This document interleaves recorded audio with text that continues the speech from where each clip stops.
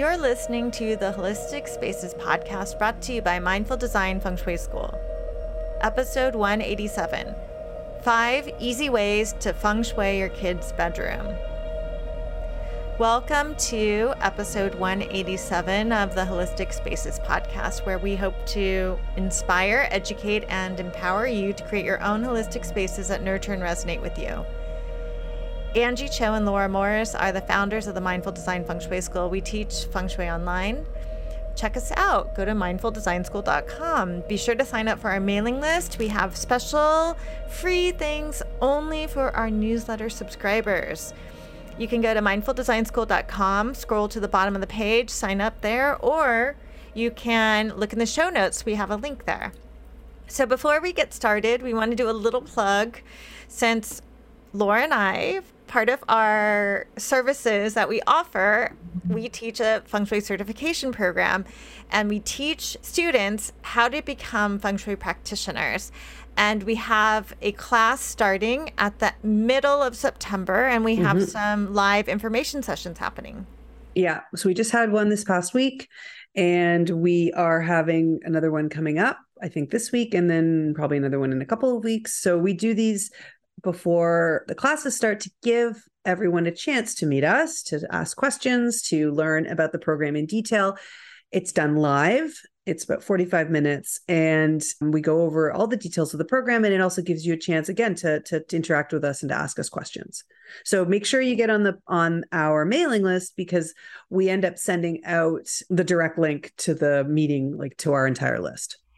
Yeah, and we're also doing a free Feng Shui floor plan boot camp at the beginning of each of those. And you can submit your floor plan for review. And again, that's only available to our newsletter subscribers. You get a link to a form where you can upload your floor plan, and then Laura and I will read it. So we hope all of you will join our mailing list. So Laura and I, whenever we put together these podcast topics, we're thinking about what is happening in your life, what's happening in our lives. We think about what's happening at this present moment, because that's so important, an important part of Feng Shui, to think about what's happening right now, what's happening in the seasons, what's happening in your life. And something that I know a lot of people are experiencing at this time in, early September, late August, is back to school. So we wanted to have an episode that looks at how to work with your children's bedrooms. Mm-hmm. Yeah, this time of year, again, lots of different ages going back to school. My son, he's going off to his final year of high school and then applying for university this year. So it's a big deal. It's a big year. So it's always in a parent's mind to make sure that their child is set up for success, that they're happy, that they're content. And so we thought we would go over 5 general points with some subpoints in there about how you can use Feng Shui to support your child in their room. So the first point is overall general position of many aspects, but from the position of the room itself to the bed, et cetera, et cetera. So Angie, do you want to start talking a little bit about the positioning and the location of the bedroom itself? Yes. We've talked about so many times how important the bedroom is. It represents you, and same for your children. Their bedrooms represent them, and it's really their place to go, right? It's their own little space. And so we've also talked many, many times about the commanding position, and we'll even talk about it a bit more today when we talk about the bed in your kid's bedroom. But I'm going to challenge you to think a little bit broader, more conceptually about this idea of the commanding position, because not only can it be applied to your personal individual position in a room, but it can also be applied to the location of the bedroom in relationship to the whole home. So that would mean that the bedrooms that are behind the midline of the home are typically the bedrooms or the people that are most in command of the home or the family. Traditionally, let's say the eldest or the grandparents lived all the way in the back when Feng Shui was developed. And also it means that you have more control of your environment, you can see more and you're more protected. So if you had a kid's bedroom all the way in the back of the house, and then maybe the parents' bedroom is in the midline, further up, closer to the door, it could mean that the children are more in control of what's happening than the parents. And then there's a situation where you're in the very front of the home. So the closer one's bedroom is to the front door, it may mean that they have 1 foot out of the house. So it's typically ideal to have rooms like a guest bedroom near the front of the house. And as far as children go, it would make sense to have them near the front of the house or closer to the door, or on the bottom floor closer to the door if you say have a child that's ready to go off to college soon, or if you have a child that has been living at home too long and they need to kind of get pushed out of the nest as well. So if you have a kid that's been home way too long and you think it's time for them to move out of the nest, then you could relocate their bedroom, closer to the door. So it's interesting to think about these relationships. And of course, there are lots of exceptions to these rules. But if we're talking just generally, it's helpful to think about this because especially in New York City, where space is at a premium, I've seen so many situations where the parents sacrifice their bedroom for their kids, which there's nothing wrong with that. It's just an observation. Like I've seen one apartment where there was a small balcony, probably the size of a twin bed, that they built out to make it into an interior room, which is still like cold because it's not so insulated. And the parents were living in that room. Although they were in command, they were more in command. They were in the furthest back away from the door. And then the kids had the proper bedroom, which was like, 5 or 10 times the size of that balcony. But, it's just a consideration to see the balance of power and the relationship between the parents and the children. And if there's something that needs addressing, the feng shui can give you a lot of insight. Yeah. And I've seen it also. Another way you can look at positioning of the bedroom is when I've seen a parent, again, this idea that the parents will sacrifice, for their children, which as parents we do. And there's many ways we sacrifice, but maybe we're just going to get you to start to think a little bit. Is that a sacrifice that you need to make? Is there maybe an option for a bedroom for your child that is an adequate size, that they can have what they need in it, but they're not in the best room in the house? Because I've seen parents that have literally moved into the basement and given their child the bedroom above them, which means that the child is on top of them. It supersedes, again, the child has a higher place in the household.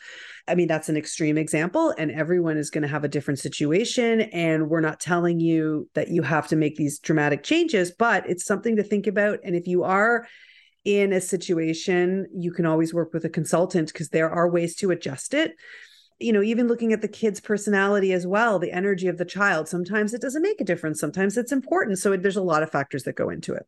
So the next point in that first point, the sub point in that would be the bed position itself, which is the command position, which we talk about a lot as, listeners. If you've been listening to us for a while, you've heard us talk about it probably every third episode, let's say.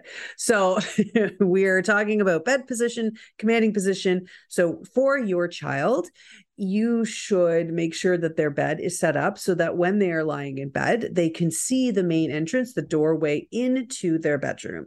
And they have a clear vision of who's coming into their bedroom so that they feel that sense of control. And, things like being able to sleep better, being able to relieve anxiety, being able to feel a sense of agency and control in their life. It's a really important for them. And when you're not in command, issues can sort of come up, like they're not able to tackle certain things or they don't feel as confident. And, there's a fairly easy change in order to shift that. I think we have an entire episode from probably a few episodes back on best bed position. So you can go back and listen to that podcast if you haven't already, but you can use a mirror to reflect the door. So it's almost like you're moving the door of the bedroom so that now your child can see that door. So child would be lying in bed and you would position a mirror somewhere in their bedroom. It doesn't have to be big, enough for it to capture the image of the entrance. And so that when they're lying in bed, they can see what's coming and going. Yeah. And then the last sub point we have in terms of position would be a bunk bed. Bunk beds are very popular. And we get this question all the time. Right, Angie? Yeah. And this is also similar to the bed position because if you have two kids in a bedroom, which happens quite a lot. In fact, one of our students recently posted in our group a project that she was working on where there's two children in one bedroom. So sometimes parents work with this situation by getting bunk beds. And bunk beds are okay, and it really depends on the situation. Ideally, you just want the child that's, well, actually both children, to not feel very compressed, that they have enough room to sit up, that they're not being pushed down. Because if, say, the person on the top bunk is quite close to the ceiling, they could feel a lot of pressure. You know, this is also true in terms of the commanding position. Like if you have two kids in one room, both of them can't be in command, right? Or one can be more in command than the other. And so you can think about the relationship and the personalities and how the energies of your children manifest, and see what you can glean from their positioning in their room, and if you could change the positioning based on your children. But as far as bunk beds, they're okay as long as you are not basically squishing them. They can sit up, right? Yeah. And you can uplight them, like make sure that there's something that lifts the chi. So if they feel compressed, if they're feeling like there's pressure put on them, maybe they feel a little more anxious, they're feeling like they aren't sleeping well, you can add lighting or something that brightens. So is it a really dark bedding that they have? Is the bunk bed itself very dark? Is there something you can add? I've seen people adding like little fairy lights and stuff around to sort of lift the chi, to lighten the whole situation, because not every bunk bed is created equal. If you go onto Pinterest and look up bunk beds, you'll see the most fabulous bunk beds you've ever seen in your life, and they look great. And then there's others that are really kind of, makes you feel like maybe you've joined the army. So you want to try and lift it, even if it's with color, something that brings some joy and some lift to the chi, if you have that situation. Okay, speaking of color, that's point number 2. We're going to talk about color for your child's bedroom. Overall, again, there's no one color that we will recommend for your child because every kid is different, and this is why sometimes working with a consultant is helpful if you feel your child needs more support, because you can really start to dive a little bit deeper about, okay, well, what's the child experiencing? What kind of energy they have? Maybe even doing their 9-star key, finding out a little bit more about them, their elemental energy. And then you can start to talk more deeply about what colors might support them. So I think overall you want to avoid, Angie, what would you say if you had to say if we were to pick kind of overarching colors, what would we avoid? So with kids, I would definitely avoid very bright hues like fire engine red and primary, like for the primary colors, because they're very quite bright and energizing, especially if you have very energetic children, because maybe you want them to be able to have more restful time when they're in their bedroom so they can sleep. And also fluorescent, like very bright, stimulating fluorescent colors. So we're talking red, primary colors, fluorescent colors, because in my experience, when you work with kids and you give them a paint deck, they will always pick the brightest color. So one trick that I do with my clients is that I have the parents kind of pick some colors that they would like that are subdued, and then give samples of that, and then have the kids pick from the samples. So not giving them the option to pick through a whole paint deck with thousands of colors. I don't think that's super productive. Now, one thing I will say that I see a lot is at some point in child's life, they want to do their room in like calamine lotion pink or bright pink. Like pink is, one of the colors that I see most in bedrooms with mostly girls that children that identify as female, and they are very focused on this color being aligned with their whole persona. And pink is a color that has, lots of different variations. I would say every child is different. There are many kids where pink is perfect for them. It's, again, they have this sense of agency. They want to pick the color. They really love it.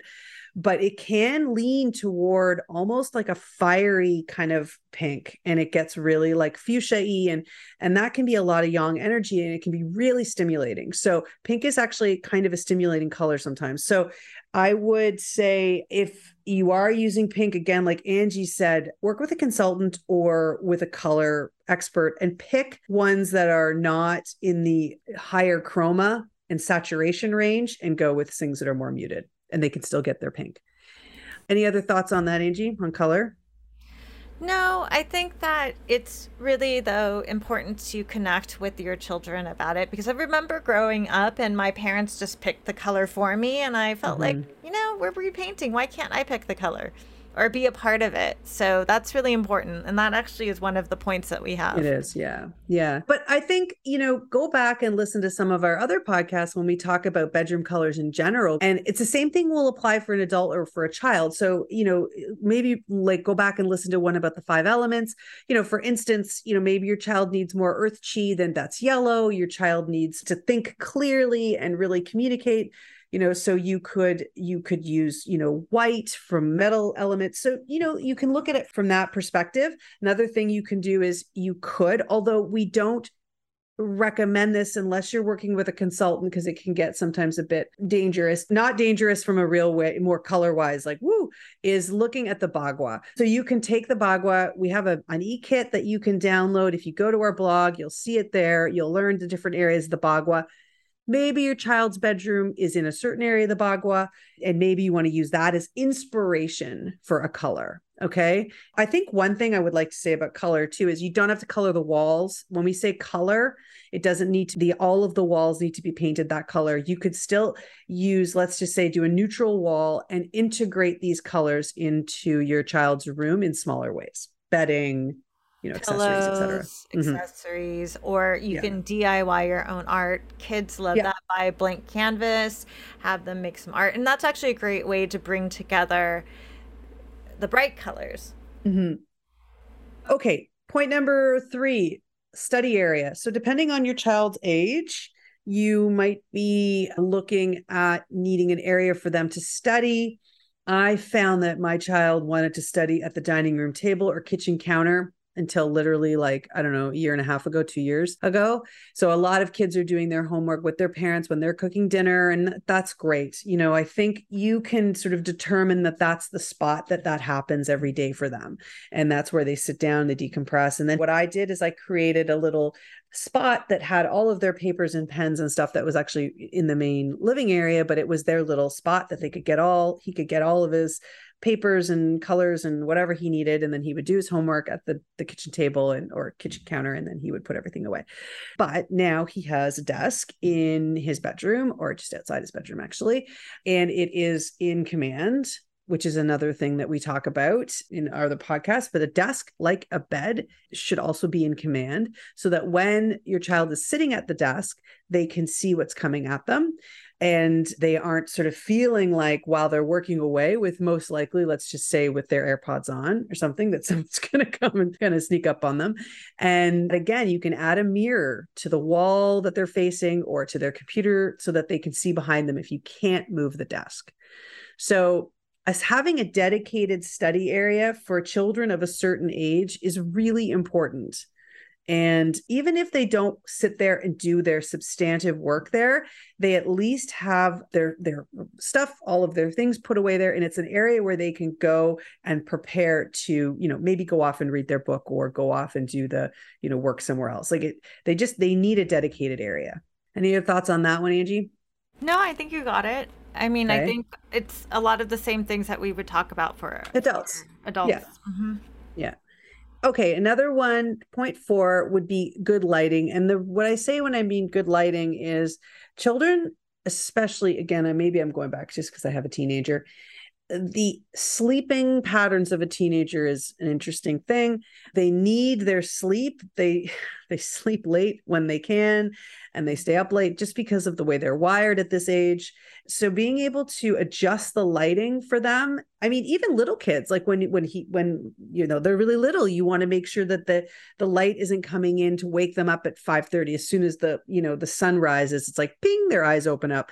So having really good blackout blinds or the ability to make the room very dark is important so that children get a good night's sleep. Having said that, the other side of that coin would be to allow them to be able to light their room with lighting that is soothing. So having task lighting around, overhead lighting can be really harsh, and often not necessary in a bedroom. You can put side lamps, you can put a desk lamp if their desk's there, and then, being able to open the blinds up to let natural light in. Yes, we all need light to work, but, this isn't the floor of a trading room floor. It doesn't need to be lit like where you can land a plane. So try to have the lighting be nurturing and comforting instead of jarring. Yes. One thing that I recommend to some of my clients, especially my design clients, is to avoid the bluer lights in the bedroom because kids already have so much energy. They don't really need that blue light, and they have enough blue light with all the devices and computers nowadays, and it'll just keep them up longer. So having the warmer lights is going to be helpful, especially at nighttime, to balance out the influx of blue light that we're working with as modern people in modern times. Yes. Okay. Last point that we would like to say is we're talking about children. You can't just take over and decide for them. You have to let them be integrated in the process. You have to let them choose. So one thing we would say is don't let feng shui rules make your kids feel powerless. So don't go in and say, oh, but I read somewhere and this is what we have to do. And I don't care what you think because of this, and I don't care. That is going to do the opposite. So these are guidelines. And we were always taught when we were studying and learning this by our teachers that when you're dealing with children, you really do need to have them involved or the feng shui isn't going to click. Like I have a lot of parents that come to me and they're just like, my child, I need them this, I need that for them. I'm like, okay, well, I need to talk to them. Like they need to be involved in this because we can't try and control another person. We can't try and take over their feng shui or their energy or change their energy. So it's really important to get them integrated. Yeah. And this is especially true if they're over 8 years old. You really want to get them involved, and you can invite them to join in your explorations. And if they say no, then you respect that. And also something to consider is I wouldn't freak out if they do something that is bad feng shui, because maybe they need that at the moment and it's not forever. You have to respect what they want. And then if they're under 8, of course, you have more control of the situation because they're so young. So that's when you can make informed decisions for them. Yeah, I've found that if you have a skilled practitioner or consultant that you're working with, they know so many different approaches to an issue or a situation that they can come up with creative ways to offer things that, you would know that as a teenager might really resonate with. Like there's some things that I wouldn't, this kid is not going to want this or not going to want to do this, but there's this one adjustment that we have where we do this and it lands really well with that age group. They like it. It's fun.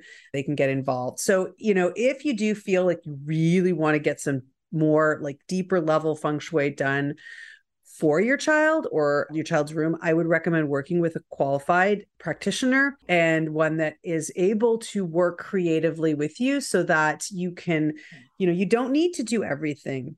You don't need to go in and quote, fix everything in a kid's room. What you do is you need to shift their chi and help them and support them. And that can be literally doing one thing for them that they like and that lands with them. Yes. And all of these things that we touched upon today, even like Laura said, just one of them can help support and give your child more confidence and more support and more room to grow in their lives. Yep. Yeah. So that's it. We hope everyone survives back to school. Mm-hmm. And thank you so much for listening to this episode of the Holistic Spaces podcast. You can tune in every Monday for a new podcast episode. If you like our podcast and this episode, please share it with others. You can subscribe, leave a review. Please check out our website, mindfuldesignschool.com. Sign up for our mailing list. That's a great way to support us. Check out our mini courses and our certification course. And thank you so much for listening. We will see you next week.